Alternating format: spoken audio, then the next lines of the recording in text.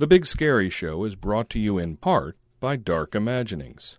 Web design, creepy changing portraits, and much, much more. darkimaginings.com. For the deepest, darkest creeks, to the backwoods swamp at the bottom, from the inside of your casket to the fears lying deep inside your subconscious, it's time for the Big Scary Show.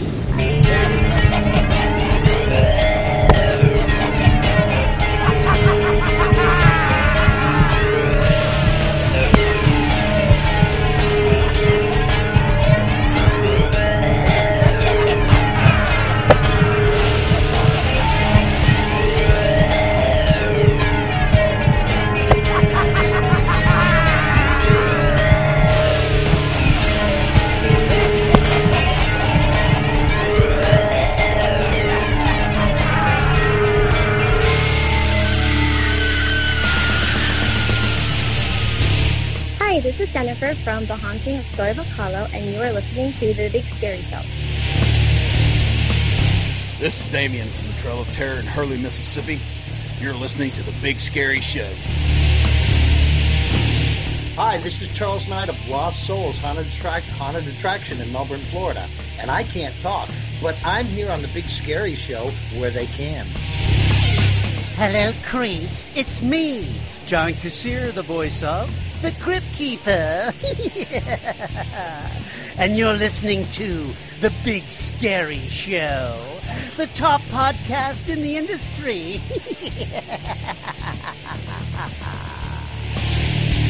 This is Eric Beister, and along with my wife Lisa, we run the Beister's Haunted Vista here in West Carrollton, Ohio, and you're listening to The Big Scary Show. Hi, I'm Tom Savini from, lately, Django Unchained, Perks of a Wallflower, and Machete Kills, and you're listening to The Big Scary Show. You're listening to The Big Scary Show with 3 big scary men and 1 that wears more makeup than I do.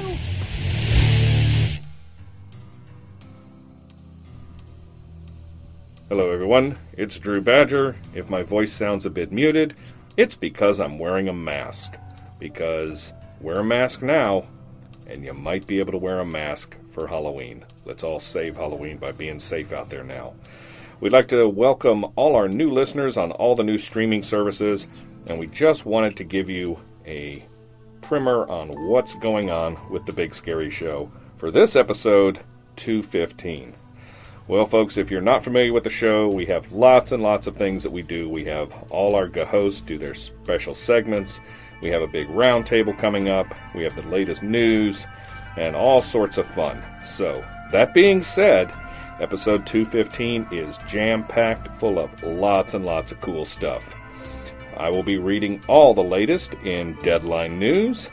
Storm will be ranting about unsolved mysteries in his segment, The Haunt Minute. Meat Hook Jim will be talking about Romanian burial practices between the corpses.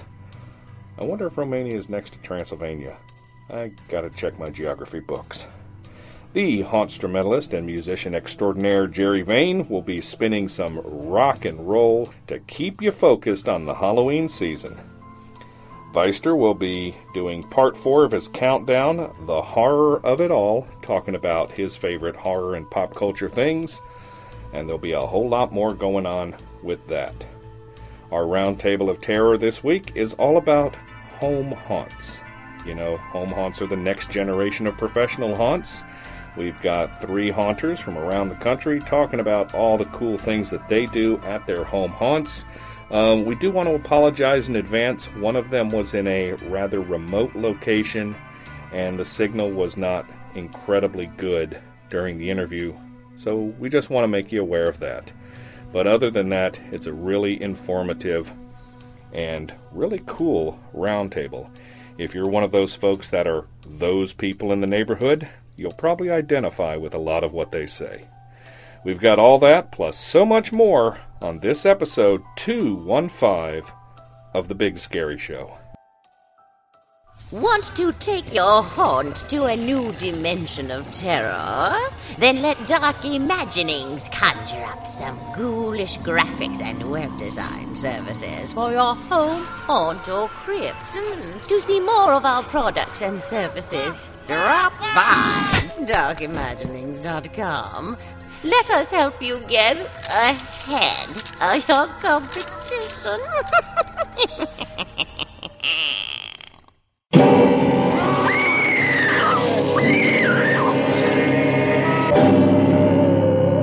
Prince of Darkness, hear me. They call him Luther the Berserk, but his blood brother is called Lucifer. I command you to appear. Their form is human, but they have crossed over.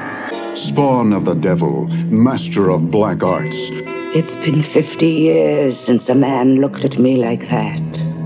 Where the weird rites of the supernatural sensualists defy description, no one is safe when the Witchmaker walks a trail of terror. Are you ready to meet the Witchmaker? Calabrese, Ghost Wolves, on the Big Scary Show.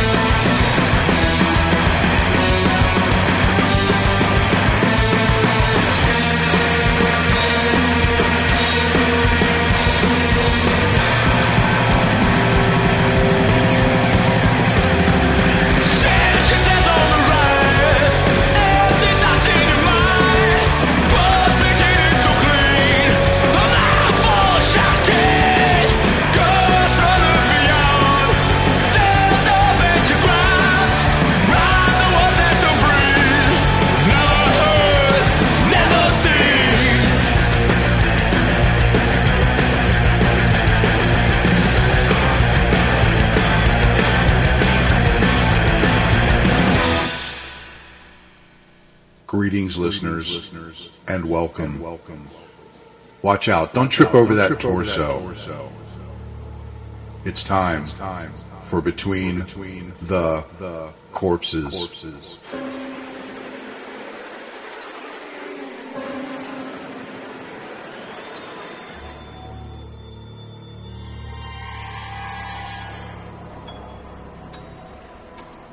Greetings, listeners. Meat Hook Jim here.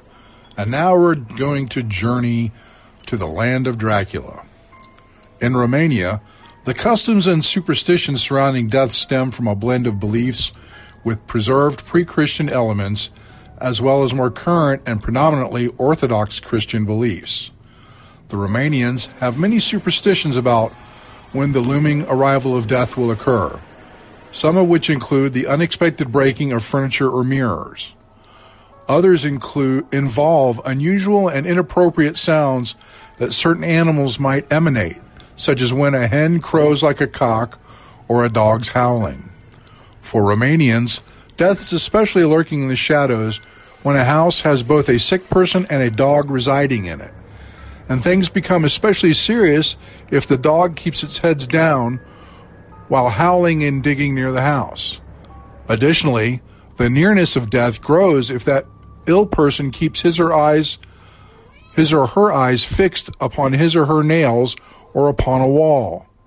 Romanians also view owls as death birds, and their calls hold the title of being the most powerful omen for death. Light and songs play an extremely important role when it comes to someone's death in Romania. Only a stranger can hold the light for someone dying. Otherwise, death will be slow and painful. Holding the light leads to the creation of several mournful songs called doinas, and I'm probably butchering that, but it's spelled D-O-I-N-A-S. Often, a lit candle represents a dying person's faith in Christianity and the belief that his or her spirit will be touched by light while he or she dies. A series of many rituals, some even dating back to Roman times, occur during the process of death in order to alleviate some of the superstitions surrounding death. To prepare for the final journey, loved ones open doors and cover water pails to allow the spirit and death to escape, but prevent the spirit from falling and drowning. Once the bathing of the body, also traditional, is complete, loved ones leave water at the feet so the soul can have a chance to bathe. Strands of hair are collected so they can be secretly placed on the door, since luck's origin is never certain. Much detail goes into the preparation of bodies for vigils and funerals. Clothing varies depending on how old people were when they die. Elderly people usually pick out their burial outfits ahead of time. Young unmarried people are dressed in wedding clothes for their funerals. Due to a belief that those who die become angels, baby shirts are cut in order to help them fly. The bodies of the dead are placed on the ground with the heads to the east and feet to the door, so they can figure out where they are headed next to on their final journeys. The final tokens given are candles fixed in the late one's hands to help guide the way and escape evil. Coins are also placed in their hands, tender to pay for the boats that will carry them to the next world. Animals are driven away to prevent the souls of the dead from either becoming ghosts or entering into the bodies of the animals. When the head of the family dies, the harnesses of oxen are placed upside down to symbolize the topsy-turvy turn life takes without someone we are used to. Finally, before the vigil and funeral, Romanians prepare several food items, or alms, while keening women perform a lament called a băceria. The băceria is highly improvised and customized for the person being mourned. The performances happen 3 times during the morning, afternoon, and evening as the bells ring. Keening women take great care not to let tears fall on the face of the person who has died. During the keening time, relatives prepare the symbolic food or alms, like the sweet bread, koliachi, koliva, a decorated dish of boiled wheat grains found in some parts of the country, represents the sins of the dead and is a traditional Eastern Orthodox Christian dish.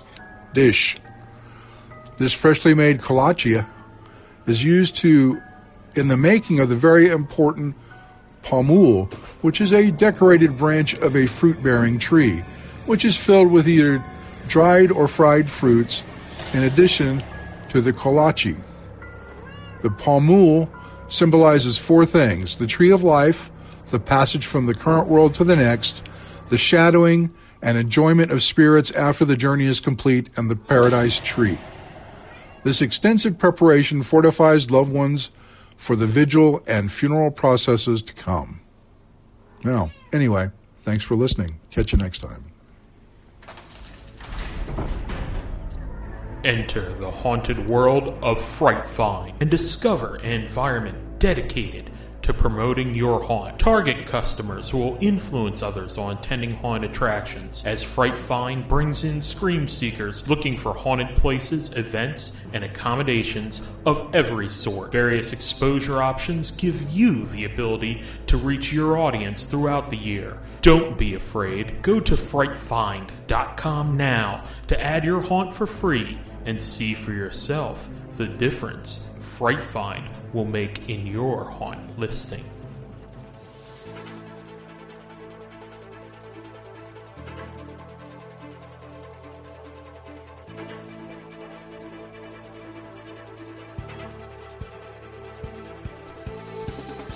Ladies and gentlemen, boys and girls, it is time for Deadline News here on The Big Scary Show with your host, me, Drew Badger, bringing you all the latest in the haunted house, Halloween, and horror industries. Hello everyone, this is Drew Badger and this is Deadline News for episode 215, and we're going to start things off with an update from The Big Scary Show. Great news, listeners! Aside from Apple Podcasts, Google Podcasts, Google Home, Amazon Alexa, Stitcher, and iHeartRadio, we are pleased to announce that you can now find The Big Scary Show on Pandora. We are very excited about this, and being able to provide you so many outlets for you to listen to the show, you have no excuse not to listen. So please let us know where you're listening to us, because we're very interested in knowing. Once again, folks, you can now find The Big Scary Show on Pandora, Spotify, and pretty much every other streaming platform. We have this info from Spooky Empire in Orlando and Tampa, Florida. Hello, Spooky family. While we've been doing our best to bring a little Spooky Empire into our lives this year, unfortunately, it just isn't in the cards. All the planning in the world would not help us execute the caliber of event that we're used to producing, and more importantly, the kind of event you're used to attending. There's just no way we could put out a product this year, put our name on it, and be proud. With the state we are here in Florida, even a few days in the future is unpredictable. Keeping our attendees, vendors, staff, volunteers, and families safe is paramount to us, and taking the risk of bringing everyone together right now is not something we're comfortable with, nor does it make it easy to plan a large event.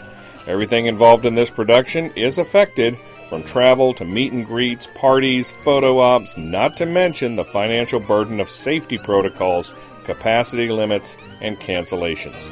So that means both Spooky Empire events have officially been canceled. That includes the August event at the Wyndham in Orlando and the Halloween event in Tampa. We thank the Wyndham and the City of Tampa and their convention center for working with us this year and for their cooperation. We are absolutely crushed by this final decision, but we know it's ultimately the best one for everyone. Moving forward, we are excited to already have our dates for 2021 locked in so we can plan on a blowout like no other year. Keep up with all those updates at spookyempire.com. We have a little gaming news regarding the psychological horror game What Happened coming to Steam. And this comes to us via bloodydisgusting.com. Revealed back in May, indie publisher Catnap and developer Genius Slackers have announced that their psychological horror game, What Happened, will launch on Steam later this month on July 30th. No word on the planned console release in the future. In addition to the release game announcement, Genius Slackers have released their first video development diary for What Happened. In this new diary, game director Arash Negban reveals the inspirations behind the story of What Happened and what the team set out to achieve while making the game. In What Happened, high school student Styles is trapped within his own mind, a prisoner of his illness. Players must try to guide him to the light against the will of the demons that dominate his troubled mind. Only players' empathy and ability to read between the lines of his confused memories and drug-fueled hallucinations can turn Styles from his self-destructive path. You can watch that video diary on YouTube. Getting to a little haunted house news, we have this hiring news from Folklore Haunted House in Ackworth, Georgia. Folklore Haunted House is now hiring. We're seeking actors, makeup artists, event staff, and more. Work in Northwest Georgia's scariest haunted house. You must attend one of the dates to be considered for employment. August 8th from 6 to 8 p.m., August 30th from 1 to 3 p.m., or September 12th from 10 a.m. to 12 p.m. Due to current Georgia COVID-19 executive orders and CDC guidelines, as well as for your safety and the safety of our crew, you must wear a mask to the audition, and we will be social distancing during the interview process. If you have any questions or concerns, please let us know. Apply now, and thank you. Get more information and apply at folklorehauntedhouse.hauntscheduler.com. We have this news from the Haunted Hills Estate Screen Park in Uniontown, Pennsylvania. Haunted Hills Estate Screen Park will return for the 2020 season. We're busy implementing new ways to safely scare you this fall. Follow our Facebook and Instagram pages for updates, but for now, we're moving full scream ahead for our September opening. New scares, new expansions, and plenty more reasons to scream. Get ready to experience the ultimate haunted attraction and the haunted house that's worth it. Looking for an awesome job? Come scare at Haunted Hills Estate Screen Park. We're looking for some bloodthirsty maniacs to unleash upon the world. Do you fit the bill? Our next set of auditions will be held August 8th in our Midway, starting at 6 p.m. Come prepared to get your Google on and get more information at their Facebook page, facebook.com/Haunted Hills Estate. And finally, we have this update from Donay Insurance, for all you haunt owners that use Donay Insurance. FCIS Insurance, a national provider of insurance services based in Forest City, Iowa, has recently announced an acquisition. Courtney Wooge, hope I got that right, owner and president of FCIS Insurance, has purchased Donay Insurance Services based in New Libsyn, Wisconsin. Donay Insurance is licensed nationwide with a specialized niche in insuring special events and attractions. The company will operate separately from FCIS Insurance. The current staff, locations, and contact info will all remain the same. The sale became official on July 1st. Wooge is purchasing the stock of Donay Insurance from Ashley Donay and Kenny Donay II, the children of the late Ken Donay. Donay was the founder and president of the company until his recent passing. Ashley and Kenny said they are happy to see Courtney continue with the Donay Insurance name and build on the reputation of the company has in the event and attraction industry. Wooge says, quote, "I'm excited to expand into another nationwide niche and help Donay Insurance Services grow. They're a great company with loyal clients. Lee, Michelle, and myself look forward to working with them, all of them, in the future. I plan to keep everything the same during this smooth transition." Unquote. You can get more information at Donay Insurance, DONAT Insurance.com. Remember, folks, if you have news in the haunted house, Halloween, or horror industries and you want it on the show, email it to us, news@bigscaryshow.com, and we'll get it on the show. No news is too big or too small. This concludes this edition of the Big Scary Show's Deadline News.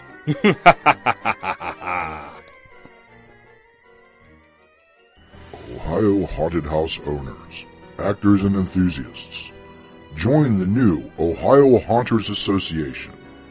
We are working with haunters across the state, from home to pro, to strengthen the Ohio haunt community. Open to all owners, actors, makeup artists, prop builders, designers, and Halloween paranormal enthusiasts. The Ohio Haunters Association, where haunting is the heart of it all. Look for us on Facebook.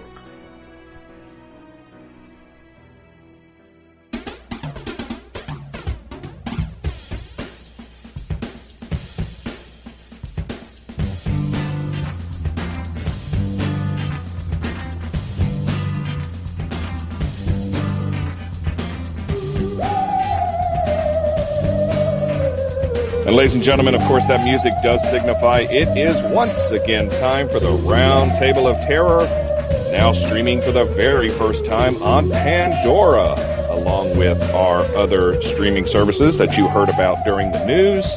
And with this time of the year, you know, everyone's getting into build season, everyone's getting into, you know, hiring and all that stuff. And with the pandemic going on, everything's kind of been on hold.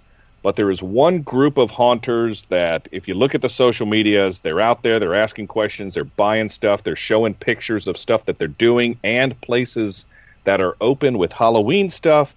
And that, of course, are the home haunters.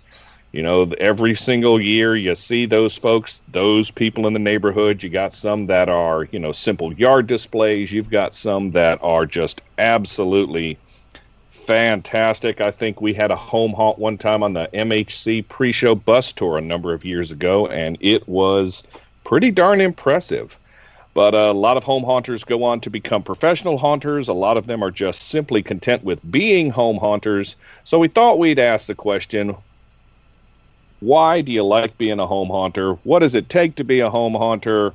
Do you plan to be a pro haunter? All these questions and more hopefully will be answered tonight with our guests. We put the call out and got a few responses. So let's see who we have here. Down in Melbourne, Florida, we have Charles Knight, who has a home haunt called Lost Souls. I believe that's Meat Hook Jim's old stomping ground. Charles, are you with us? I am indeed. It's great to have you on the show. I'm sure it is crazy down in Florida right now. We will. Yeah, it's pretty scary. And it's not even October yet. No, it's not. About as far north away from Florida as you can get, up in Michigan, we have Jennifer Dunahee. I hope I didn't butcher that. Who is with the Haunting of Storybook Hollow in Grand Rapids, Michigan. Jennifer, are you there? Yep, I'm here. Okay, and I believe you're the first guest that's ever been on our show calling in from the beach, so that's kind of cool. Right. So. And yeah. we had a... Go ahead, I'm sorry. Oh, yeah, I was just saying, so don't mind the doing buggies and children running around. It's great to have you here. Thank you. And, of course, we have our special correspondent, Weister, with us of the Haunted Vista in West Carrollton, Ohio. He's not technically a home haunter. He's more like an apartment haunter. We'll have to figure out what that's all about. Weister, good to have you with us. Thank you, sir. And, of course, we have our usual bevy of hosts, including up in Rhode Island. We have Storm. Greetings from the Stormyland Experience Spa and Resort. But not haunt. The man who cannot wipe the smile off his face right now, down in Cincinnati, we have Meat Hook Jim. You got that right. You know, no disrespect to our other guests, but Charles, I've been looking forward to this. You were down in my... I grew up in the Melbourne area all the way until probably close to my 40s, so I'm really looking forward to this. And up in Columbus, Ohio, we have the Haunster-medalist, Jerry Vane. I'm sitting here with a margarita in Covidville. Sounds like a great time. My name is Drew Badger down in Charlotte, North Carolina, where it is just hot and humid and miserable. So it's a perfect time to talk about home haunts. To our guests, what made you decide you wanted to start doing a home haunt? Was it just a, big love of Halloween? Did you just do a yard display and it went from there? What got you guys started in on that? And let's ask Jennifer that question. We'll go ladies first on this. Oh, actually, it's kind of a funny story. So I've always just loved everything spooky and Halloween since as long as I can remember. And my dad used to put the big 1970s, 80s speakers up on our roof and play the Disney Sounds of the Haunted House throughout the whole neighborhood. And so him and I just always got into that. And then a friend of mine called me when I was 11 years old and said that she and her family had stumbled on this big Halloween display in the next town over, and she knew I loved Halloween. She said, so my dad and I drove up there, and we just stood there, and we're like, oh, we need to do this. And we went right home and got to work and put up a little display that Halloween. And it became a tradition. My dad and I would build this yard haunt every year. I'd get to take the day off of school because we'd set it up just for Halloween. And we did that every year until I moved out. And then it took me 2 years to convince my husband that we needed to start it at our house. We just went there, got bigger and bigger every year. Are you those people in the neighborhood, or are there more? Well, there are more. It's really cool. Our neighborhood actually has always had a lot of really good, solid hunts. And last year, I thought just to bring it up a notch, I started a Halloween decorating contest in our neighborhood. Didn't enter it, of course, because we were running it. And there were about 4 or 5 houses that go all out in our neighborhood. And I thought maybe we'd add another 4 or 5 to that. We had 20 entries. So we had houses in our neighborhood completely decked out. So we're like one of the big main ones, but we're not the only house. Like our whole neighborhood goes crazy for Halloween. We get about 1,500 trick-or-treaters every year. Our neighborhood's just crazy for Halloween. So I really feel fortunate about that. Nice. Charles, how about you? What got you started into the Halloween home haunting business, so to speak? Well, actually, I started out as a pro haunter back in the early 90s. I've always been very autistic, if you will, or play on words. But somebody said, "Hey, man, we're doing a show," and at the time I was living at a little town called Trenton outside of Gainesville because my mother was living up there and she was ill at the time, terminally ill. So I moved up there, and they said, "Do you know anybody who is willing to help out?" So I went in and I started putting the show together, designing and doing, all the initial building, and then they brought in a crew and whatnot. And it was for the city of Trenton, Florida. It was a small haunt, probably 1,800 square feet. But that was our first commercial haunt, and then we did one for Gainesville the following year because they liked what we did. And then I left that business after Mom passed, and I did a little home haunt. And then I did it for 3 or 4 years, I can't remember, and then got kind of burned out. You know how it is. You're either happy or you're not. So I got out of it, and I went back on the road in bands again, and it excuse me. Eventually, I settled here in Melbourne, and I put a couple of homemade tombstones out front and throw a Par 64 on them or whatever, and throw a small PA out there and play some scary music, some fugues, and it just grew. And now we're doing a haunt that's and nobody, by the way, Jennifer, I'm envious as hell of you because I wish the other people in our neighborhood would be into it, but they're not. They're cool with me and with us. They let us do it, and they tolerate the traffic patterns and whatnot, but nobody else does it here. Right now, we do it in the front yard, both sides, and in the backyard, and we're just under 3,000 square feet. Wow. How many trick-or-treaters do you have coming by? We don't get a lot of trick-or-treaters. We get a lot of people who want to, throw a little cash in a bin and just walk around and get the shit scared out of them. Oh, nice. So you're like a half step away from professional then. Well, we've got 22 professional audio systems. I forget how many foggers now, probably 15 or so. We've got almost 1 million watts of lighting. We're getting there. Nice. How about you, Weister? I know you don't live in a house; you live in an apartment. You've been doing, your Haunted Vista for a number of years. What got you started into creating this? My story isn't that dissimilar from Jennifer's.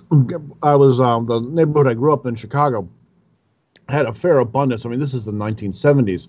A fair abundance of home haunts with the black lights. I mean, what people had for it.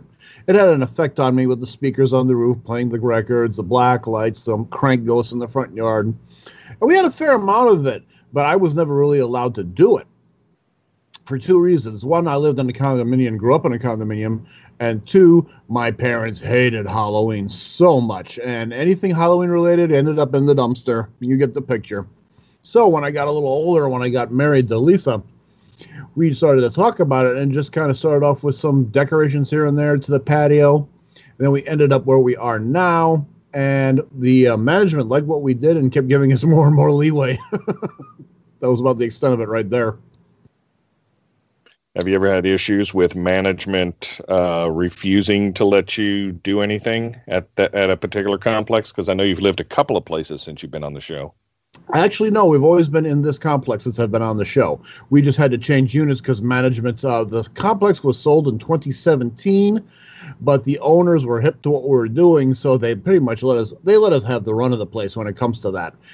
And it's very odd because in this neck of the woods, and we've thought about moving many, many times just for a change of scenery or locale, but most of the apartment complexes know about us and they're dying to get their hands on us. They would love to have us come and do our thing in there, which is really odd. I found that peculiar, but I'm going to roll with it.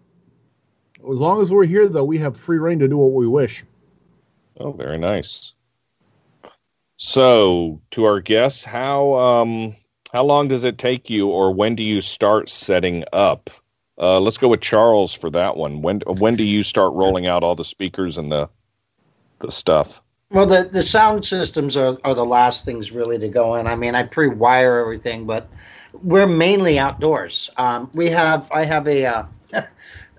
do the front yard and the sides. There's the one side is covered. In the back, we have actually a full-size covered stage because we usually throw parties and stuff too. It's 16 by 24, so I can hang lights and sound there, but I also have 2 temporary car garages, made out of the steel poles in the back that I throw tarps over.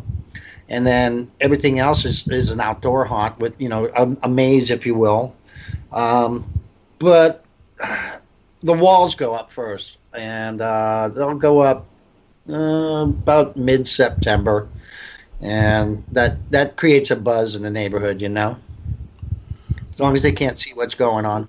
It's not Halloween season until they start seeing the walls go up, right? Yeah, it's happening. I've got to ask Charles this, and Charles, you and I talked offline and everything. I know approximately where you are in Melbourne, and how much throughput do you get during your show? I mean, we talked a little bit, and I'm really excited about this because I grew up there. What kind of throughput are you looking at for the season? I have no idea what to expect this year. Anywhere from 5 people to 5,000. We're spiking really bad right now. It's right. And I'm going to continue the construction of the haunt as though this isn't occurring. But last year probably 15, and that was over 2 weekends. 1,500, that's it. Okay. Because it was very limited. Because I still work as an entertainer as well, so I have to work. So right. But we've gotten so big now, and everybody around here knows about us. I can't really make any logical projections for this year. We might not even do it at this point because right now, dude, we're getting almost 20,000 people a day getting hit with this COVID stuff. I understand that, but before the COVID, I mean 1,500. Okay, about 1,500. It wasn't huge, no. And how long have you been doing it? Any advertising at all? Okay, and how long have you been doing it? Here, 3 years. 3 years. Okay. I still have friends that live in the area. I'm going to send some emails out to them and say, hey, go check this out. Because absolutely. As a matter of fact, I've got a friend that lives just off of 192, about 3 miles from you. So I'm going to let her know and to check it out. And I've got other friends in the area. And I even might make it down there in October. I've got vacation the first week of October. Well, I probably won't be open the first week of October. I don't know. It's up in the air, like I say right now. Definitely the second.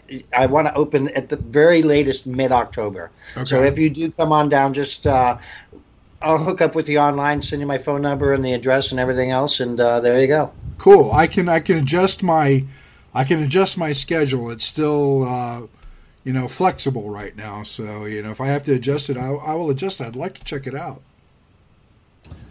All right. Jennifer, how long does it take you to get The Haunting of Storybook Hollow up and running? Well, I start working on builds and things like that pretty much like the day after Christmas. I kind of promised my family that we'd get through the holiday season before I started running the house over Halloween. But and then so that's just kind of what I do in the house. And then we used to start like around October 1st and then have it up like within a week or two. I did the facade. Now I have to start setting up pretty much the second week of September to be up and running by October because the facade just covers the entire house from the edge to the other end of the house. That takes a while to set up before I can even start setting up the rest of the yard. So, 3 weeks. Yeah, and I'm glad. I don't know. I think our township has rules against our neighborhood, so they just don't look the other way. Like, I still have in the yard. Or they just like, okay, whatever, just let it be. Yeah, it's a good 3 weeks running at least to get it up there. So yeah. That's not bad. 3 weeks and all. Yeah. Yeah, and it's just my husband and my 16-year son pretty much that set it up. So yeah, but it's a process. It's fun. It's fun when people start seeing it, popping up. You put the pixel up first, and it's getting it. So that's fun. Okay. How about you, Weister? How long does it normally take you to set up? Well, we do it in 2 phases. We're on the second floor, and the way it works is we do the patio and our interior of our apartment first. We don't do the full display on the patio until first weekend of October. That's when we do the cemetery. So it's a drawn-out process. I mean, the other 2 folks here around who know what I'm talking about. It just takes time. And you have to do it slowly because you screw the wires up, you're pretty much toast. And the really heavy preliminary stuff is done Labor Day weekend with all the wiring and everything, getting you ready for the cemetery the next month. But yeah, it takes, if you want to put it down to it, probably about 2-3 weekends worth of work. And it's just you and your wife? Correct. Okay. Like I said, the Labor Day weekend is the harder part because you got to get all the wires out, make sure the electrical works and all that kind of stuff. The cemetery actually is an afternoon's work. It's just the preliminary one is tons of it.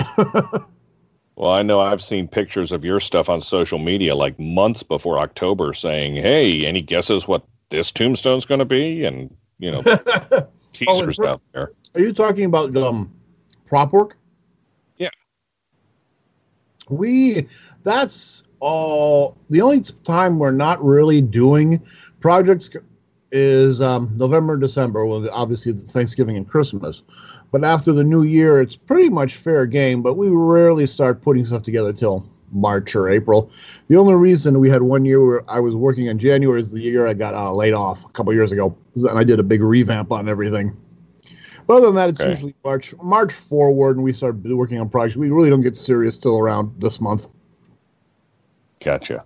Want to remind everybody you are listening to the Roundtable of Terror here on The Big Scary Show. We are talking home haunters with Jennifer Dunahee of Grand Rapids, Michigan, Charles Knight of Melbourne, Florida, Weister from West Carrollton, Ohio, our usual co-hosts. We are going to take a very short break here, and we will be right back. In 1897, Dr. Alexander Hammond arrived at an institution for the criminally insane, only to discover the unsolved murders of several guards. Where are we? Jerry Vane takes you into Black Moon Asylum, a twisted abyss of torment, madness, and the horrifying mystery of Patient 292. Time for your medication. Black Moon Asylum, a symphonic journey into darkness from instrumentalist Jerry Vane. Download Black Moon Asylum at jerryvane.com, iTunes, cdbaby.com, Amazon MP3, and your favorite download site. And we're back to the Roundtable of Terror talking home haunts with several home haunters. We have Jennifer Dunahee from Michigan, Charles Knight from Florida, Weister from Ohio, our usual hosts, and I believe Storm had a question as we were coming out of the break. Yeah, one of the neat things about being a home haunter is how you guys will get picked up by local media, whether it's a newspaper, the local five and dime trader thing, or even the local news. What is the strangest question or just media reference that anybody's ever asked you about that? Just the weirdest thing that they've got. Charles, let's go with you first. I got more in my first professional haunt up in Trenton. I got more publicity from the local churches because it's in the Bible Belt than I did from anybody else. And I did get one of the little local township papers, and they said, well, what do you think about all of these churches protesting outside your haunt? And I said, well, I like them a lot because they're letting everybody know we're here. Fantastic. Weister, what about you? Oh, I've got a lot of them. We haven't made much media impact except for the local neighborhood newspaper. Everybody keeps telling us there's these great articles, and nobody brings us a copy of the paper, and we can't find them. But regardless of that, I think the funniest thing that has ever happened to us in terms of the attention we have got was a neighbor who was, my wife and I are Christian, there's no big secret about that, but this woman was one of these really holy rollers who was telling the management that we were sacrificing children to the devil in the living room. Oh my gosh. Yeah, she poured rock salt in front of our door to keep the evil spirits in, including us. I kid you not, there was a half circle of rock salt on our front door. Yeah, because we all know from Supernatural that keeps monsters away. And one day I walked out and she threw holy water. I'm not kidding. Holy water at my chest. Did it burn? I looked at her. Everybody said I should have said that. I just looked at her, held my, because it was a big vial. She made a cross on my chest. Be gone. And she's something like, be gone, evil spirit. And I just looked at my chest and I just went, really? But yeah, that went all through the neighborhood. She was complaining to the management, who were behind us, by the way, who knew us very well at the time, the office girl. But that got us a lot of attention that year because people were checking us out quite a bit. Wild. And Jennifer, what about you? I'm sure you've had some interesting comparisons or some weird questions over years with your facade and dragons. Yeah, well, we do tend to get a lot of local news coverage. Like news stations will come out, and I actually had a couple stations that were out and they overlapped with each other, and I thought that was kind of awkward. And we've been in the newspaper, but the question that I get that I think is the most fun, I get asked a ton if I am indeed a witch, and I refuse to confirm or deny. I just leave them wondering. I'm like, maybe, I don't know, but I get that a lot if I'm a witch. I think it's hilarious. And, please tell me you're wearing a big black hat. I know, right? I did get a letter once, though, from it was addressed from Concerned Mother, telling me that my children were going to go to hell, and because I wasn't, teaching them properly, and that we should be ashamed of ourselves. But and I did get, oh my goodness, I used this. Do you remember? It's old, the big screen TV crystal ball from way back when. Apparently, there's a really short segment in the video where there's this person called a demon, and I had somebody drag her kids out of our yard saying that we had images of Satan, and I'm like, we have the most kid-friendly haunt, and I still managed to piss somebody off. But yeah, other than getting asked if I'm a witch, that's we haven't got too much excitement, but yeah, it's so funny. Can I interject something here real quick? Mm-hmm. This is Charles. Can I say something real quick about religion and just real quick about religion and Halloween haunted houses? Go ahead. My first exposure to the biggest haunt in Miami, where I grew up, actually, was Campus Life Haunted House. I don't know if anybody here has ever heard of it, but it was probably 50,000 square feet, and it was put on by local churches. Go figure. That is the same exact thing here. Our church that we've been part of for the last 20 years, they support us. I mean, obviously, there's certain lines we're not on, certain subjects we won't cover, but we've got their blessing. They think it's adorable. But, I've got to say something. And, Jennifer was talking about it, and they kept asking if she was a witch. And I've always kept this kind of on the down low, but I actually am a witch. Technically a warlock. No. Same.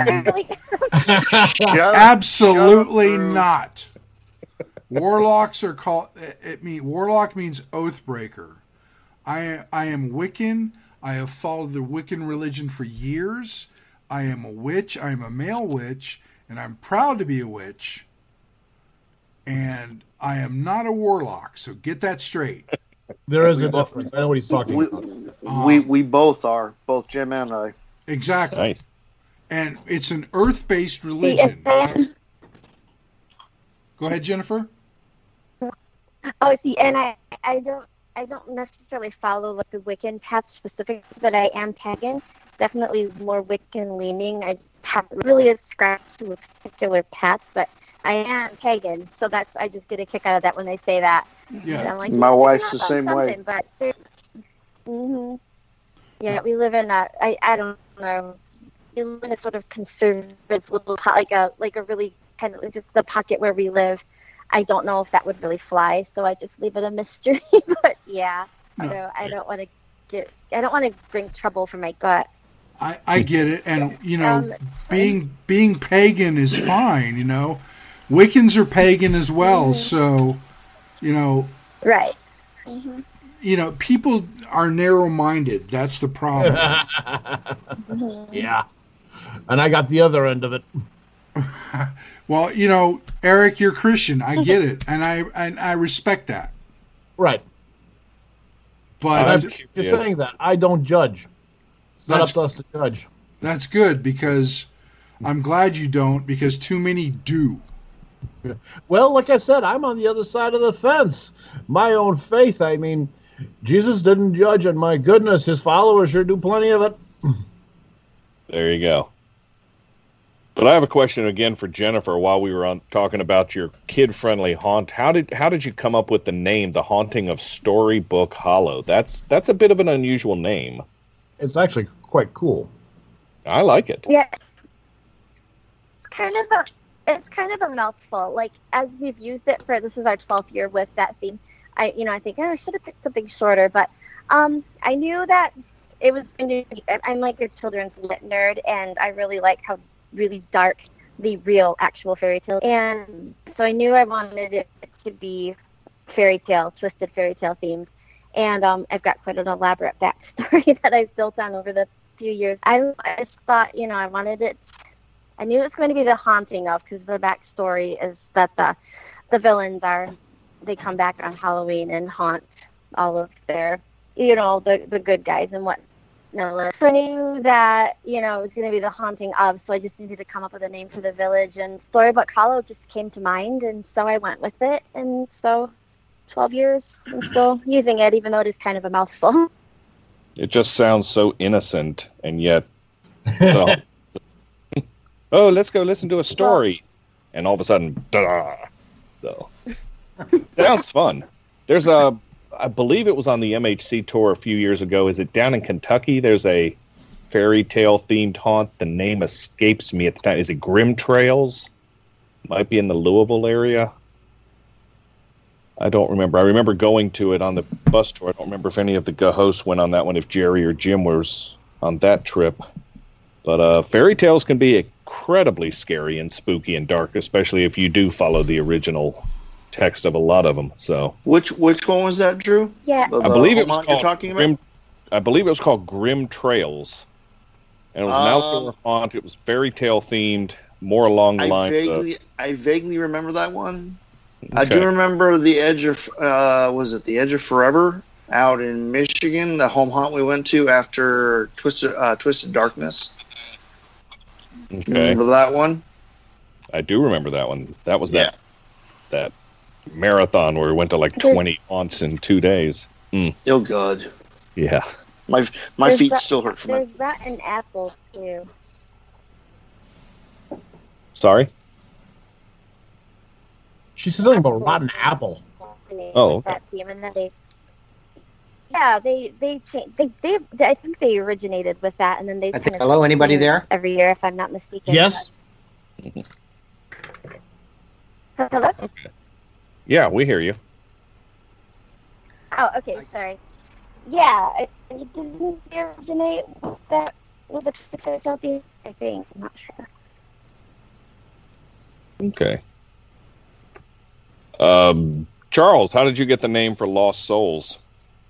Oh, because my imagination. Well, actually, I wanted to do one, and I built the signage and everything called Shallow Graves in the Swamp. But then because actually I was kind of raised in Miami and the Everglades. My friends all called me Swamp Rat growing up. But then I started doing the research, and there were like just so many haunts out there having to do with shallow graves and swamps. So I wanted to do something a little bit less confining, something that I could utilize in many different ways as my themes change. So Lost Souls seemed to fit that picture. Okay. Wasn't there a shallow grave haunt in Florida that just closed down a couple of years ago? I believe it was called the Shallow. I'm not really sure.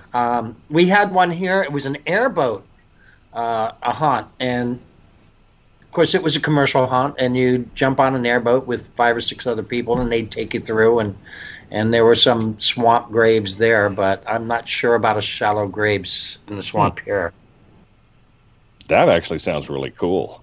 Actually, I got all of their props and stuff. They said they shut down. There was some internal arguing between the people who had put it on, and one guy who had all the props said, "Hey man, you want this?" And he gave me about literally 3 tons worth of stuff, and I said, "There you go. I'll take anything for free." Heck yeah! Wow. Yeah. Oh yeah. Weister, I don't think you officially have a name for the haunt, but you do call it the Haunted Vista, which I believe is takeoff of your blog. But is that how the name came up? Was it named after the blog, or no? Neither. It was a conversation my wife Lisa and I had with Dick Terhune. Believe it or not, he is partially responsible for that name, and Lisa kind of changed it around a little bit. But Dick came up with the idea, and we just kind of settled on it, and we've called both the same thing ever since. Okay. Interesting. Any questions from the host or guests? Yeah, I've got a question for Charles. You said you've been You've been going for 3 years now? Is that correct? Yeah. 3 years as a home haunt. Before that, just displays. Sure. Now, the first year that you really opened up per se, what kind of reception did you get? I mean, I know the area. You've explained to me where it is. How did it go across? I mean, was it well received? Yeah, no negativity at all. We live on a dead end road as well, so there is an issue with traffic sometimes. Right. But I usually have a couple of volunteers, and we're all volunteer, by the way. We have 3 main working tenets, if you will. We recycle, we repurpose, and we volunteer. 90% of what we have here was either given to us or built from stuff that would normally be end up in the landfill. So that's very important to us. But as far as the outcome and the people's reaction to it, everything was pretty positive. And we have volunteers out there, directing traffic so that it doesn't get too snarled. So there you go. Okay, and how many actors do you have volunteering for you? Well, that's another thing. Usually a lot, and that scheduling. scheduling is like one of the biggest jobs there is when it comes to volunteers, because not everybody's available for every night, and you have to have, a certain amount of people to play this character and that character and that character and that character. I'm sure you're all well aware of this. So probably on an average, well, this year I had hoped to have, and once again, we're dealing with COVID here, I had hoped to have about anywhere between 18 and 26 volunteers. Wow.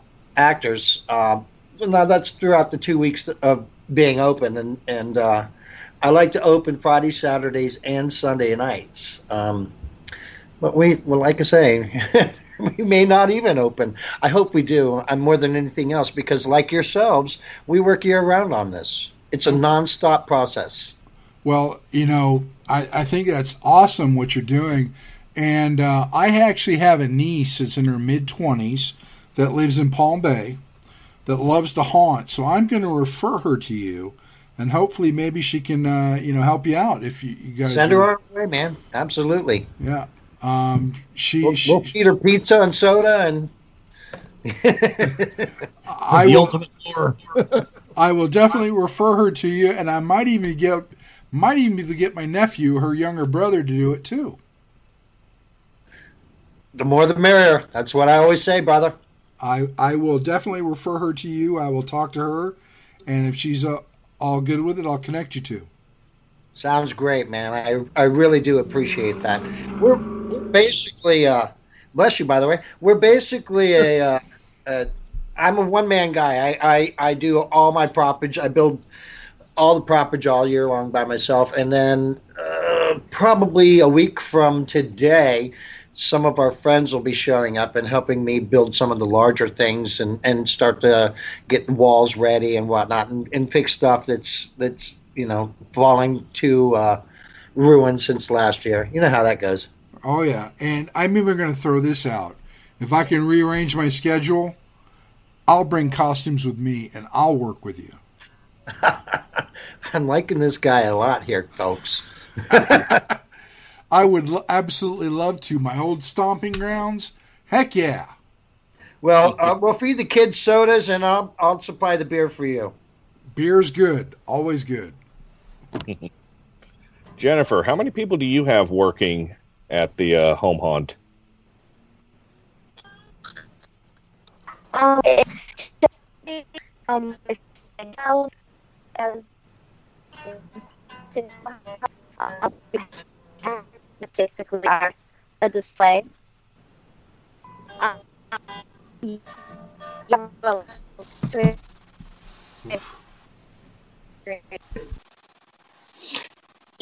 Jennifer, can you repeat that again? You were breaking up. We don't really have anybody working with just myself and my husband, and sometimes the kids will help. We just have like a trail that's basically a queue line for trick-or-treaters. Okay, that makes sense. So you don't get like neighborhood kids wanting to join in and be a part of it or anything like that? I actually just contacted me this summer and asked if you could help. So but it's just us, it's a family project. Okay. How about you, Weister? It's just you and your wife? There's nobody actually working? No, we're basically a display, if you will. It's there just for people to enjoy. I mean, we get a lot of kids. I mean, that was a big thing. We get a lot of traffic. Cops come by and take selfies. We get vans full of Boy and Girl Scouts. The neighbors come and check us out. We do have a portion of it where we let like the neighborhood kids come in and take a look, but obviously COVID may change that this year because we do the whole living room and front room and the hallway up real nice. But overall, it's more just for enjoyment. There's no acting per se. I mean, we wouldn't know what to do with them if we had them. But it's like I said, it's just eye candy and a little bit of fun for the neighborhood and stuff like that. And that's as far as it goes. Okay. Any other questions, folks, before we start slowly winding this down? Well, it wouldn't be a roundtable if we didn't throw out the ultimate, controversial home haunter question out there. how do you secure your tombstones? Weister, you can go first. What do you mean by secure? If it's windy and they don't blow away, I'm guessing. Oh, I was wondering if he was talking about like security measures. That's what I'm alluding to. Rebar or metal spikes. All right, Charles, what about you? How do you secure your tombstones? I've always used the metal spikes. However, I've been watching a lot of sites and a lot of tutelage of late. So I'm going to start inserting half-inch PVC into my tombstones and then rebar in the ground and just slide them on. Not too bad. And Jennifer, what about you? Any secure tombstones or any other fantasy, storybook theme things? And guess she comes in great when we're not asking her questions. Trust us.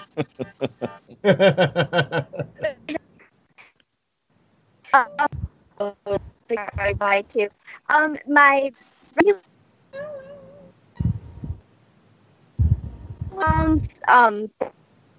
that area, like the graveyard, they the rock garden when it's not Halloween, so I just kind of make sure I have a few rocks in front of and behind so that they just clear on too much. But then my monuments that I have for others, they just sit there on the ground. They don't need to be secured at all. Okay. Question for all the guests out there. What is your opinion on inflatables? They seem to be the big thing in a lot of neighborhoods, not necessarily home haunters or displayers, but, you go to the hardware store and you see them everywhere. What do you guys use them for, if you do? I have a bunch that somebody can buy. Not my style. Weister, do you use inflatables? Yeah, I'm okay with them. More for accents than anything else. We don't use them extensively. We have two, and like I said, one of them is like a scarecrow pumpkin king sort of thing, and the other is a dragon, but that is more for an off-center. So if you look at look at the photographs and see how we do them, they're okay. I was like a lot of other people who, for a long time, didn't like them, but the way they are now and the way our themes run, they're okay. I mean, if you use them as accents and don't rely on them too much, they're cool. I've kind of, and this is Charles, I've been kind of considering using one or two up on the main drag there as a, almost like a signage sort of thing. This is the way. Works like that, and from experience, fences are fantastic for inflatables, especially because you can raise them up on a platform, and when you deflate them, they're not just laying in your yard. That's true. Yeah, I have neighbors that do that with Christmas stuff, and they have like 15 Santas and snowmen and elves, and every morning when they're deflated, it just looks like a massacre in the yard. I like a massacre. They always look like they had too much to drink first thing in the morning, like they didn't quite make it home. I think half of you people have been there. No comment. Nope. I didn't disclude myself from that, just so you know. Any other questions before we start to wind this down? Not from this end. I'm good. Okay. It's been really enjoyable talking to you people and listening to you. Thank you, sir. Excellent. I'll throw this question out then. Any plans for any of our guests to go pro at this point, to take that next step? Yes. Care to elaborate on that, Charles? Well, I have actually been talking to a group of potential investors, and we've begun looking at permanent facilities. A lot of big box stores have been shut down of late. However, the rents are still supremely high, just horrifying, but I'm hoping that that'll change in the near future, or we can find something, because as you folks know as well as anybody else in this industry, you need a lot of room for your queues, you need a lot of room for parking, and it's not just a matter of having a big building, you have to have the other things that go along with a big building. But we are in negotiations with some lawyers down here who walked through our haunt last year. I actually invited them on purpose. And they, without me saying anything at all to them, they said, hey, let's do something bigger. And then they started talking about, let's do it like Spirit. You know, we can rent a building for 2 months and do this, that, and the other thing. And then I tried to explain to them how, you know, that's great and everything else, but you really need something year-round so that you're not moving everything in semis, because we're almost to the point where we need semis. You know what I'm saying? So we're in negotiations. Interesting. We're having our own little American Scream moment here, if you remember that documentary a few years ago. This is excellent. Hell, some areas of the country, Connex boxes are almost as expensive as floor space. Yeah, it's interesting, but you know, I mean, I guess I'm hoping that if I shop around enough and look around enough and do enough research, that something really cool will come our way. Well, we wish you good luck on that. Any final questions from the guests or the hosts? I have a question for Eric. I'm very intrigued by this apartment haunt. I want to know exactly how that works. Okay, I'll try and keep this short. Oh, Lord. Yeah. Shut up. I do the editing, remember that. Yeah, I know. Believe me, I know, Jerry. Long story short, we started doing... my wife and I have been apartment livers, whatever you want to call it, since we got married, because we're planning to eventually move back to Chicago, so we didn't want to invest any money in any equity. But as time has gone on, we've had different sources of, different aspects or different views, and we just tried different things over the years. It really didn't start to coalesce until we got to our current place where we're at now. Where we started, they had a good-sized patio, and we just did patio scenes and decorated the inside of the apartment. And the patio scenes got progressively more elaborate. Now, if you know about anything about apartment life, especially when it comes to the office manager, that seat changes all the time. So over the years, we've been very fortunate and blessed to have people in the office who are hip to what we're doing. And in 2012, the young lady, her name was Amanda, who ran the place, basically says, why don't you use the front yard? I'm like, are you kidding me? We thought about it. We were terrified of getting evicted, but she gave us free reign, and it got bigger and bigger every year. And as I said earlier, we've considered moving many times. We've checked out different apartment complexes, and a lot of these people are aware of us. And at least in this neck of the woods, they're very hip to it. We've only been rejected by 2 apartment complexes out of about 30. So, like I said, I think it's just the luck of the draw. We're in a good position to do this. Also, if you rent homes, they're very open to that as well out here. So that's about how it just fell. We were just very lucky and very fortunate to have people who were hip to what we're doing. That's all it really was. Okay.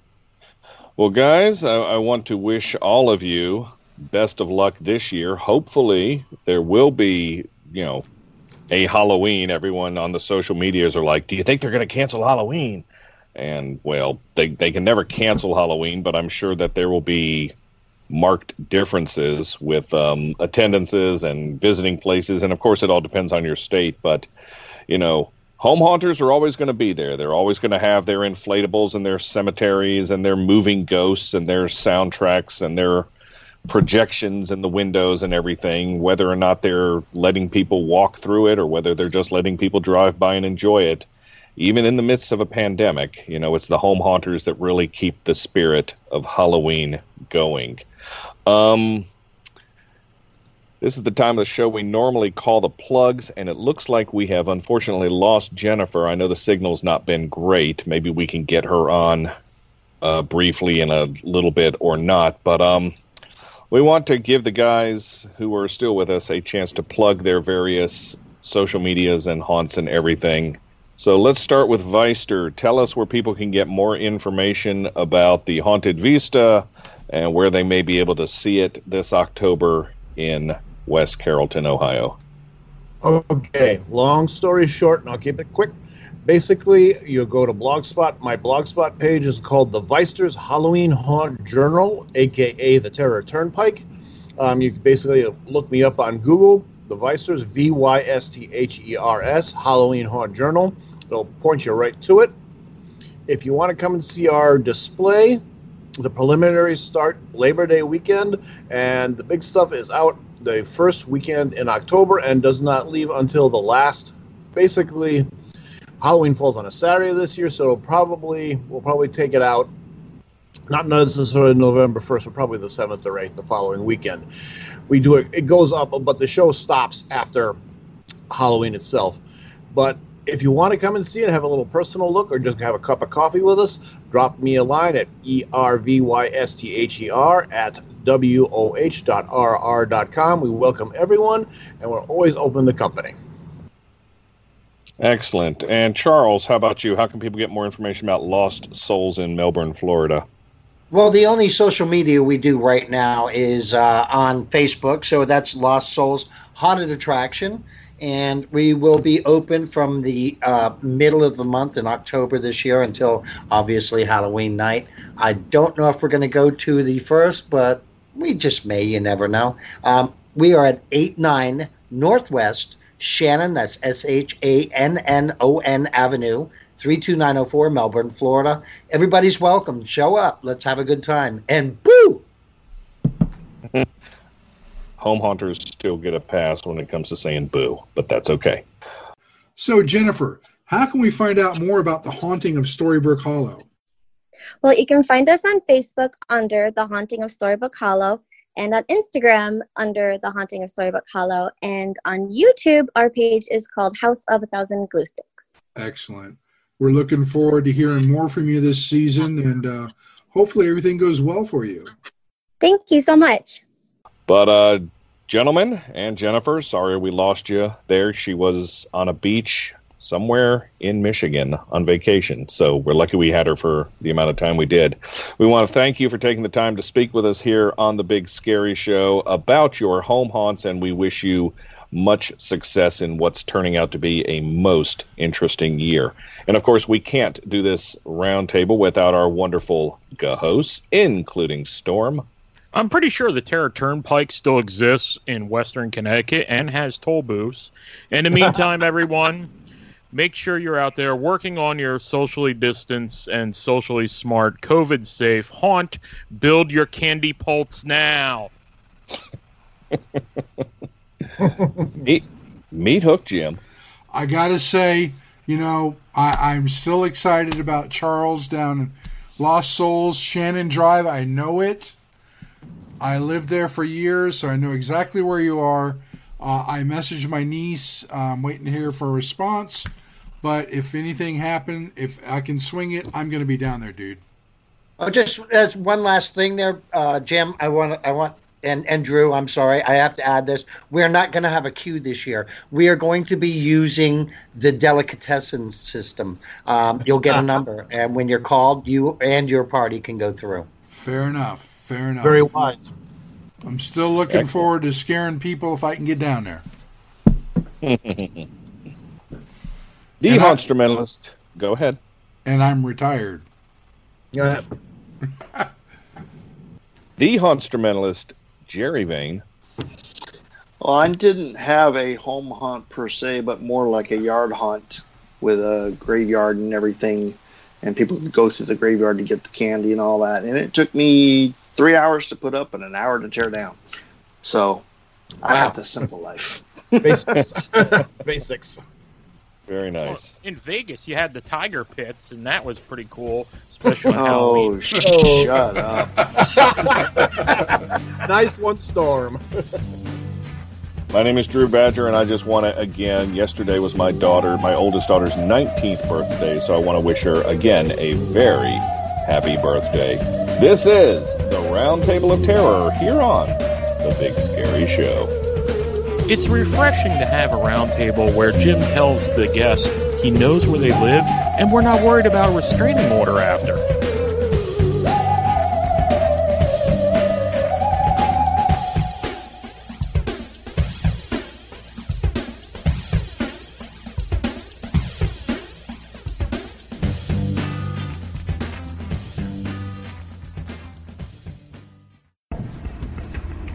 Are you looking for a comprehensive ticketing solution for your haunted attraction? HauntPay has the answer. We skip the features you don't need and focus on the ones you like, such as timed ticketing and repeat time slots, variable ticket types, bundle and combo tickets, social media discounts, and now featuring all-in-one options including managing your tickets online and at the door, as well as upselling and managing your merchandise and concessions with a comprehensive report on everything at the end of the night. Head on over to hauntpay.com and get started in 60 seconds for free. Gargantua, Black Lagoon, on The Big Scary Show.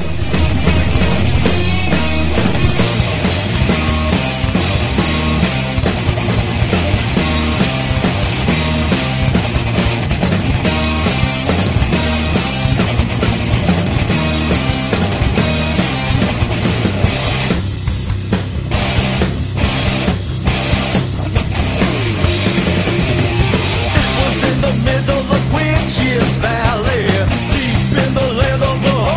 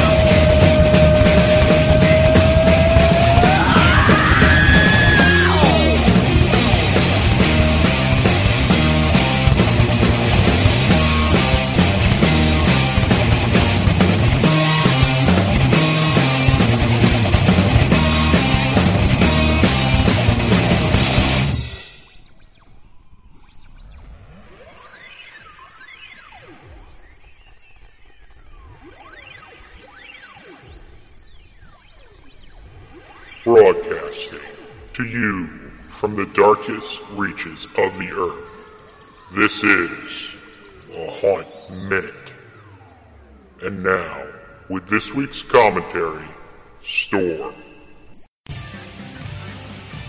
Alright, so one of the things that's popular is bringing back some sort of classic thing and giving it a modern update, a newer twist, something to make it more poignant in these times.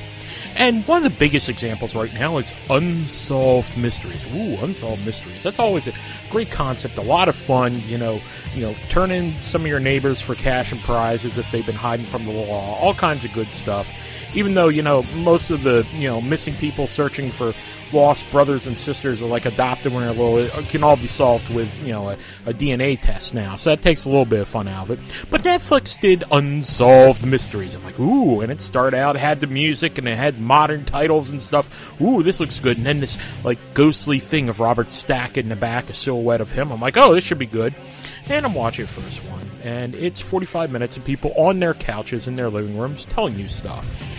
And, it isn't until you're about 45 minutes in that you find out why this needs to pull you in, why this is intriguing and stuff. And so we've taken, a classic, and what was Unsolved Mysteries known for? It was known for, again, the Unsolved Mysteries, that's the easy part, but it had fantastically almost comical reenactments, and you could tell they're really trying, but you could also still tell it was a reenactment, and they were fantastic, and the directors of those would really play up the weirdest part of the story, so it really helped you with the visual other than somebody on their couch telling you about it.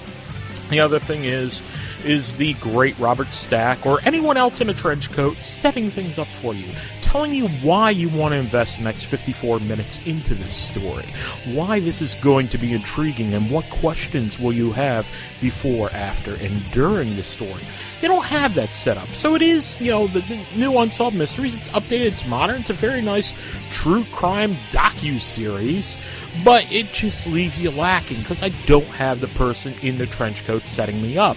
They need to tell me that, something amazing is going to happen, so I'm not sitting there for 35 minutes, people talking on their couches in their living rooms, and only one story each hour. That's a lot sometimes. And you leave out some important things, and you get into it, you're dozing off because I'm watching these things at midnight because that's the best time to watch it, and you find out, oh, and here's the thing, they find the body in an unused common room in a converted hotel with a hole in the ceiling a week later. That's fantastic, and I need the guy in the trench coat setting that up beforehand because I just can't invest myself into the rest of it. And otherwise the rest of Unsolved Mysteries are good, but I'm solving most of them. There's one completely in French, and the subtitles are on light background, so I've fallen asleep through it. Netflix thinks I've watched it twice. I've watched it 0 times. And then there's another cool one where, the small town upstate here in Massachusetts, apparently somebody was flying around a helicopter dosing them with LSD in the 60s, because there's no other explanation for these people's behavior. But here's my point, after this long ramble, but welcome to Haunt Minute. You can get into this trap even as a haunter. You can take a nice classical appeal and something with it and modernize it too much so that it becomes something else, something unrecognizable by the beginning. Oh, Storm, we can't possibly do that. How could that happen? Let's look at zombies, modern zombies. Well, they're fast now, and they're not just campy and wandering around. They come out of the dark, and there's more to them, and we going with a whole virus take on them and stuff, and my actors, they all grown too much, so we can't just have them grown. So maybe we'll have some of these fast undead zombies. Maybe they'll say something or do something a little bit more creepy and a little bit more intelligent, and thus you have vampires. Yes, we have turned the original concept of zombies into modern zombies, which are pretty much vampires. Instead of blood, they don't even just go after brains, they just eat people. But vampires eat people. They just like the blood better than anything else. So, you can go too far with some of this, change the original concept, and have something completely unrecognizable. And then what happens? You get people like me who watch an Unsolved Mystery on Netflix, and then you go on like Pluto TV and you find the original Unsolved Mysteries, and you watch the hell out of that. So don't be that. Don't do this modern twist on your haunt to have people go, and then go to the other haunt twice, because they're missing that classical feel. It's good to update things. It's good to do a little modern twist and things that still play up into these times now, but don't do it too much. Too much seasoning will spoil the soup. Until next time, keep every minute scary. Tune in next episode for another Haunt Minute.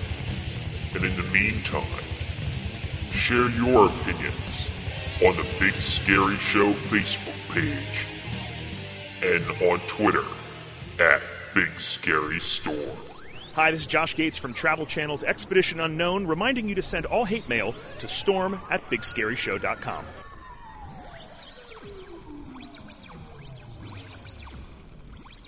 She's different. She's the girl with the power to turn you on, to turn you off. She's just what Satan ordered for a witch's holiday. She sparks a picture so unusual, only the theater can tell you the title. You don't believe in witches? You'd better believe in this one. She'll blow your mind. In Eastman color, from Joseph Brenner Associates.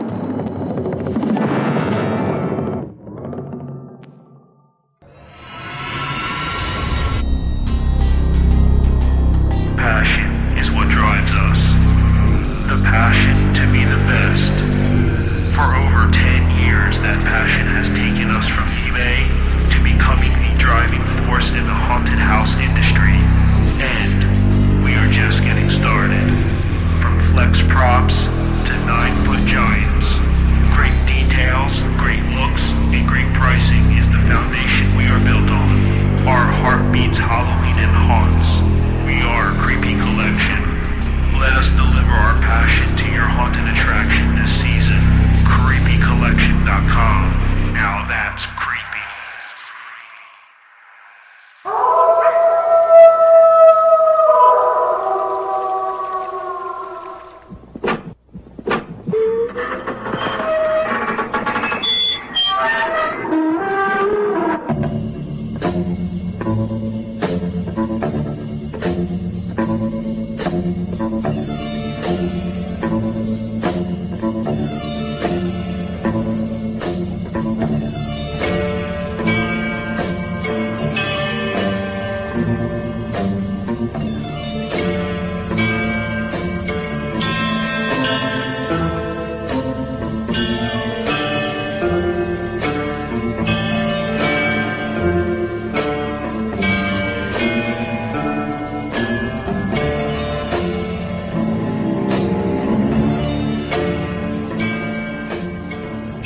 And here we are yet again, Frighteners. Welcome to yet another edition of the Weister's Haunted Vista. And despite all the chaos that surrounds us, we are still rapidly approaching our Night of Nights and our Season of Seasons, in whatever form that may take. As we discussed in the Round Table of Terror, I'm certain it's going to be a memorable one no matter what happens, right? That's right! And so, without further ado, we'll pick up where we left off last time with Part 4 of The Horror of It All. As I said before, these are just my opinions and my suggestions, Don't come after me with a lynch mob or make me sit around and listen to Jerry Vane play guitar. And we'll pick up right where we left off last time at number 70, 2013's Pacific Rim, Guillermo del Toro's love letter to the kaiju generation and all that it encompasses. Now granted, this is not your atypical Halloween fare, and I agree with that. I've included a few Godzilla films in these hundreds for their unique position as well as this one. And to be quite frank, the special effects in this film just rock it. And it's a really good family film, too, if your kids are a little more brave than the average teeny bopper. And it really goes without saying that diehard fans will notice Del Toro's tributes to Kong, Godzilla, Rodan, Gamera, and so many other different kaiju franchises in this thing. It's amazing. It's a fast-moving, well-paced film with plenty of character development and drama, the lack of which plagues old kaiju films, as we all well know. Bottom line, this is a fun romp, and even though it didn't become the huge blockbuster that it was predicted to, which kind of fell over into the legendary Godzilla in 2014 as well, but that's enough on that subject. It's fun, it's colorful, it's exciting, and there's plenty of action. I mean, honestly, what more do you want? By the way, the 2019 Pacific Rim 2 Uprising was an absolute disaster. There's hardly any action in it. It's mostly about character, and apparently it was successful enough that there's going to be a third one. I have no idea, and I've heard no details, so take it at what it is. And that moves us on to number 69.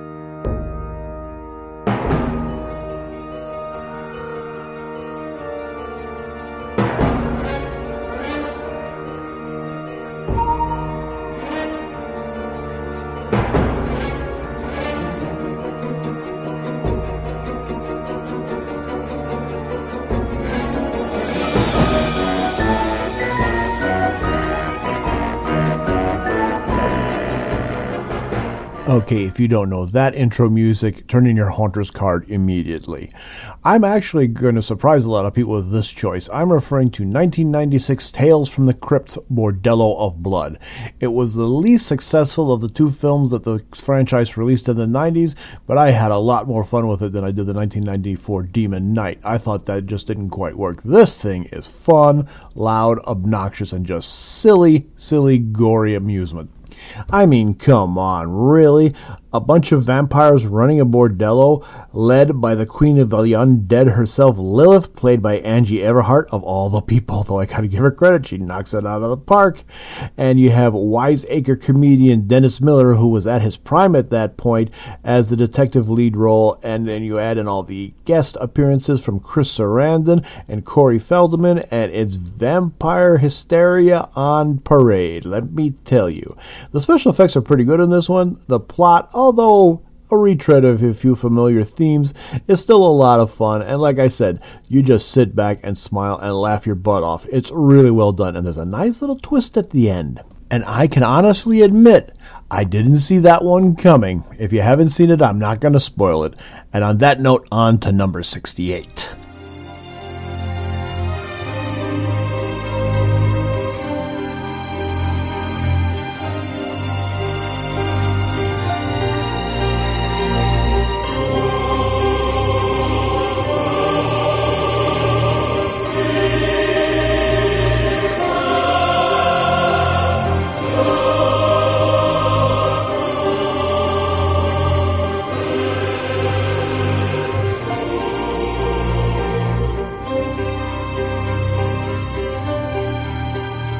I've mentioned a couple times over the course of this project that I did want to include a few Godzilla films within the scope of this, but they had to be something unique or special or original.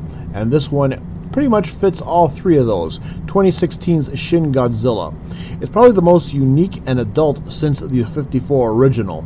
And basically it is a political satire, and it reestablishes Godzilla as a major threat.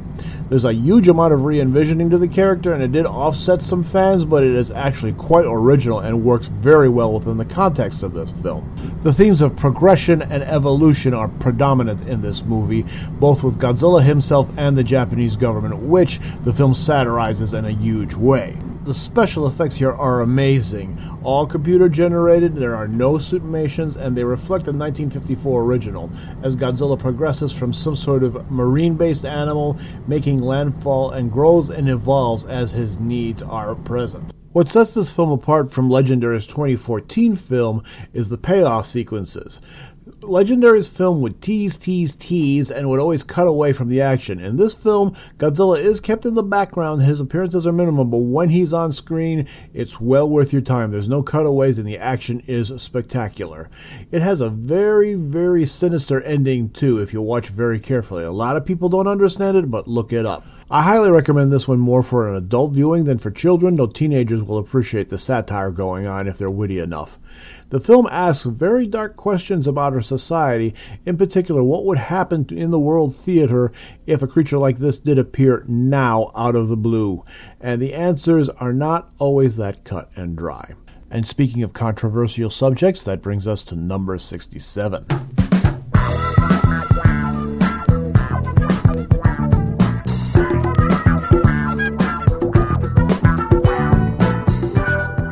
(1972's) Blackula, one of the exploitation, or as they called it back then, blaxploitation films. Believe me, you would not get away with this kind of a film nowadays, especially in light of recent events. Still, this film has a charm all its own, especially for the time. It has that 1972 schlock feel to it, but with a saving grace is William Marshall, a classically trained Shakespearean actor who takes on the role of Prince Mamuwalde very, very well, cursed by Count Dracula himself, and unleashed in 1970s Los Angeles. It's comedic, but again, Marshall plays Blackula with grace and dignity and makes him quite frightening and all the time sinister but sophisticated. Watch the film, you'll see what I'm talking about. It works very, very well. And like I said, there's a lot of cheese to it. Alicia Cook Jr., the eternal dying in the monster movie victim actor, makes an appearance, and it has shades of popular television shows of the day as well. Watch it, you'll see what I'm getting at. Also take note of Charles Macaulay in the introduction as Count Dracula himself, a very sinister and well-played interpretation of the role. Like I said, this is cheesy fun if you get past some of the trappings, and there are some genuinely scary moments, and even legendary Chicago film critic Gene Siskel and Roger Ebert both gave it thumbs up, even back in their day, calling it genuinely frightening at points. Hey, you can't get a better endorsement than that. And on to number 66.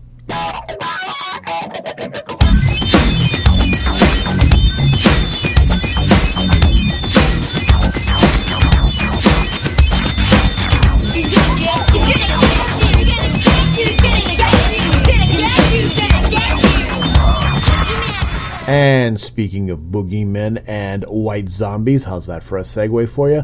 I'm of course referring to the 1932 film White Zombie, which featured Bela Lugosi in probably his second most well-known and well-renowned role, right behind Count Dracula, featured here as a voodoo practitioner / plantation owner with sinister designs upon the main character and his wife.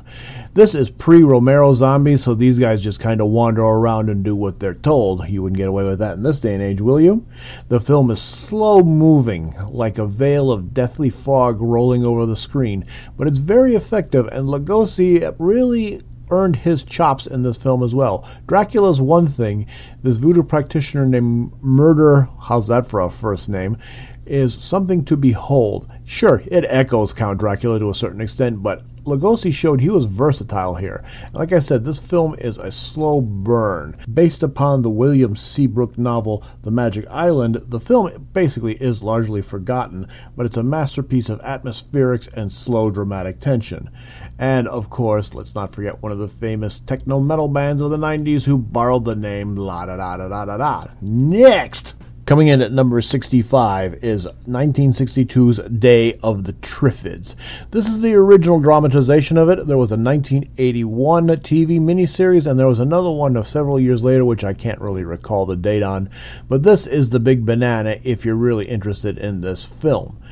It doesn't follow the book as close as you would think. The film has kind of a War of the Worlds happy ending twist to it, but the Triffids are remarkable in this film. Homicidal plants that can basically leave their root beds, chase you down, sting you, and eat you.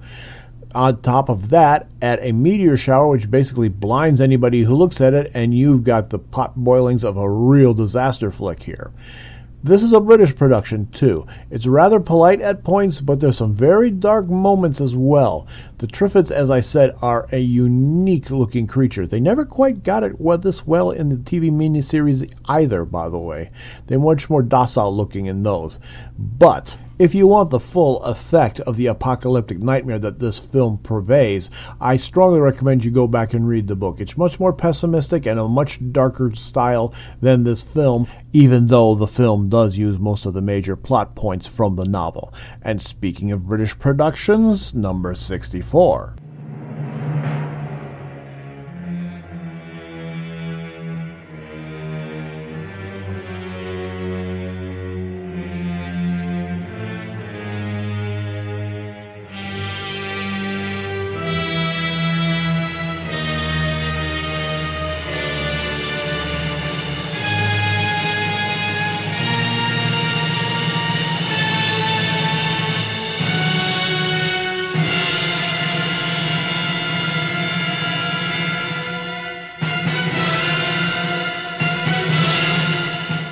1968's Dracula has risen from the grave. Christopher Lee's third turn as the Count is a solid, if somewhat workmanlike entry into the Hammer series. A moody tale of faith and revenge, and comeuppance, Lee has some great lines. Now my revenge is complete.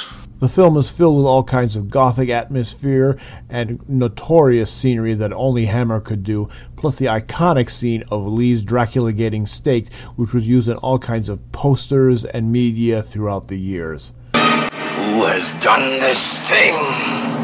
Again, not the best of the series, but definitely a great Halloween stocking stuffer if you get my drift. And on to number 63. Lasers! He's got lasers! Well, not quite lasers. I'm referring to 1936's The Invisible Ray, one of the best of the Lugosi-Karloff team-ups. A science fiction horror mashup with Karloff playing a scientist who meddles with outer space radiation, gets poisoned, and goes nuts, don't they always, basically glowing like phosphorus, and anyone he touches dies instantly. And of course he goes on a rampage. You wouldn't have much of a film if he did not. And as for the rest, well, go check it out yourself. I saw this on the Son of Svengoolie way back in the summer of 1980 for the first time, and was duly impressed. Both Boris and Bella are in fine form here, and the film is smart, snappy, and well-paced. Very enjoyable little romp. Go check it out for yourself if you haven't already. Number 62. Quoth the Raven, nevermore. A very apt little quote there, as Boris Karloff figures in 1963's The Raven, along with Peter Lorre and Vincent Price in one of Roger Corman, who is probably one of the most practical and cheapest horror filmmakers ever. How cheap was he? Go check out 1980's The Howling. There's a cute little cameo where he's waiting to use a payphone. Remember those? And before he uses it, he checks the coin return just in case the guy before him left a few pennies for him to snag. Oh, jeez.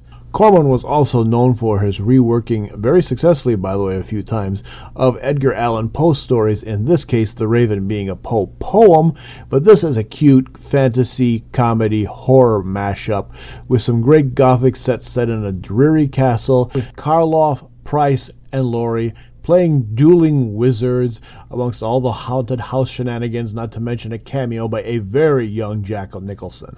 They're all in fine form. It's a lot of fun, but Price, Lorre, and Karloff are wonderful here, and the film is just joyful.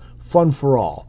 By the way, just a little side note here, Peter Lorre was known to improvise his lines a lot, which drove Price and Karloff crazy. Price made mention of it a few years after the film, and they asked Lorre to do his lines as he was written to do them. Guess what? He knew each and every one. Says volumes for his talent. And on to number 61. Release the Slayer fans. Well, not quite a Slayer song, but this one could definitely come out of one of their sick little ditties. 1958's The Fly, one of the most renowned of all the 50s horror films, featuring Vincent Price, about a tale of a scientist who starts to screw around with matter transportation, does not count on a fly getting stuck in there with him, and as he tries out his device, the machine gets the DNA screwed up and splices his head and hand onto the fly's, and guess what? He gets the fly's head and hands. It's a really tense little piece, and there were two sequels, Return of the Fly and Curse of the Fly, but neither really matched this one for its dramatic impact or its really creepy special effects. Remember, this is where the fly gets trapped in the spider's web and we get that "help me, help me," a scene that got nicked all over the horror genre over the following years. Beetlejuice makes good use of it as well on a really nice twist. But this is a particularly disturbing flick. I would not show young kids unless they have a strong set of nerves. The special effects are quite good here, but if you want to go for the full gross out, go for the 1986 Jeff Goldblum Gina Davis remake. Now there is a pile of nastiness if I've ever seen it.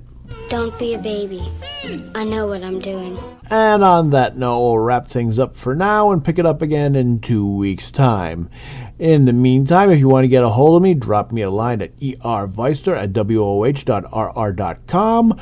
I'm taking a break from social media for now, but I will respond to all inquiries, comments, and suggestions. Also take a gander over at my blogspot page, the Vicer's Halloween Haunt Journal, full of news and reviews that you can use and abuse.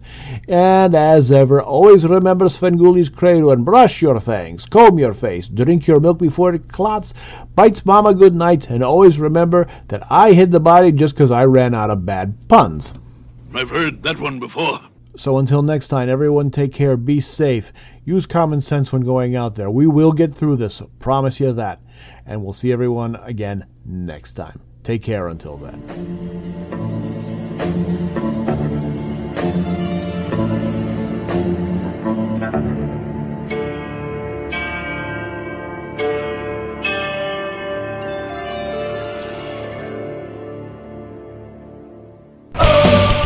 Independence, Walking Dead on the Big Scary Show.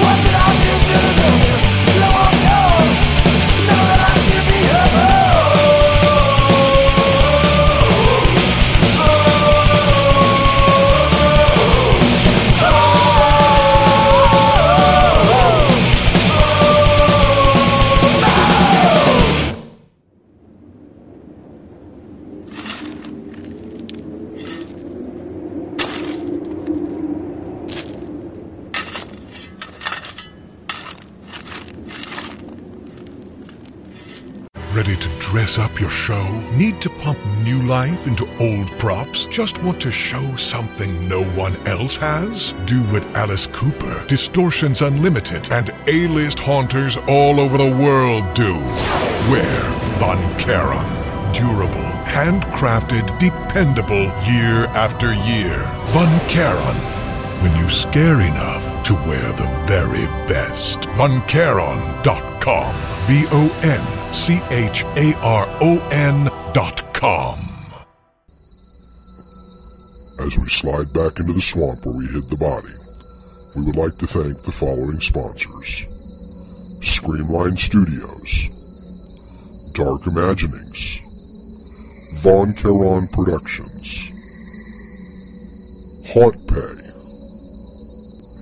Ticket Leap, and Creepy Collection.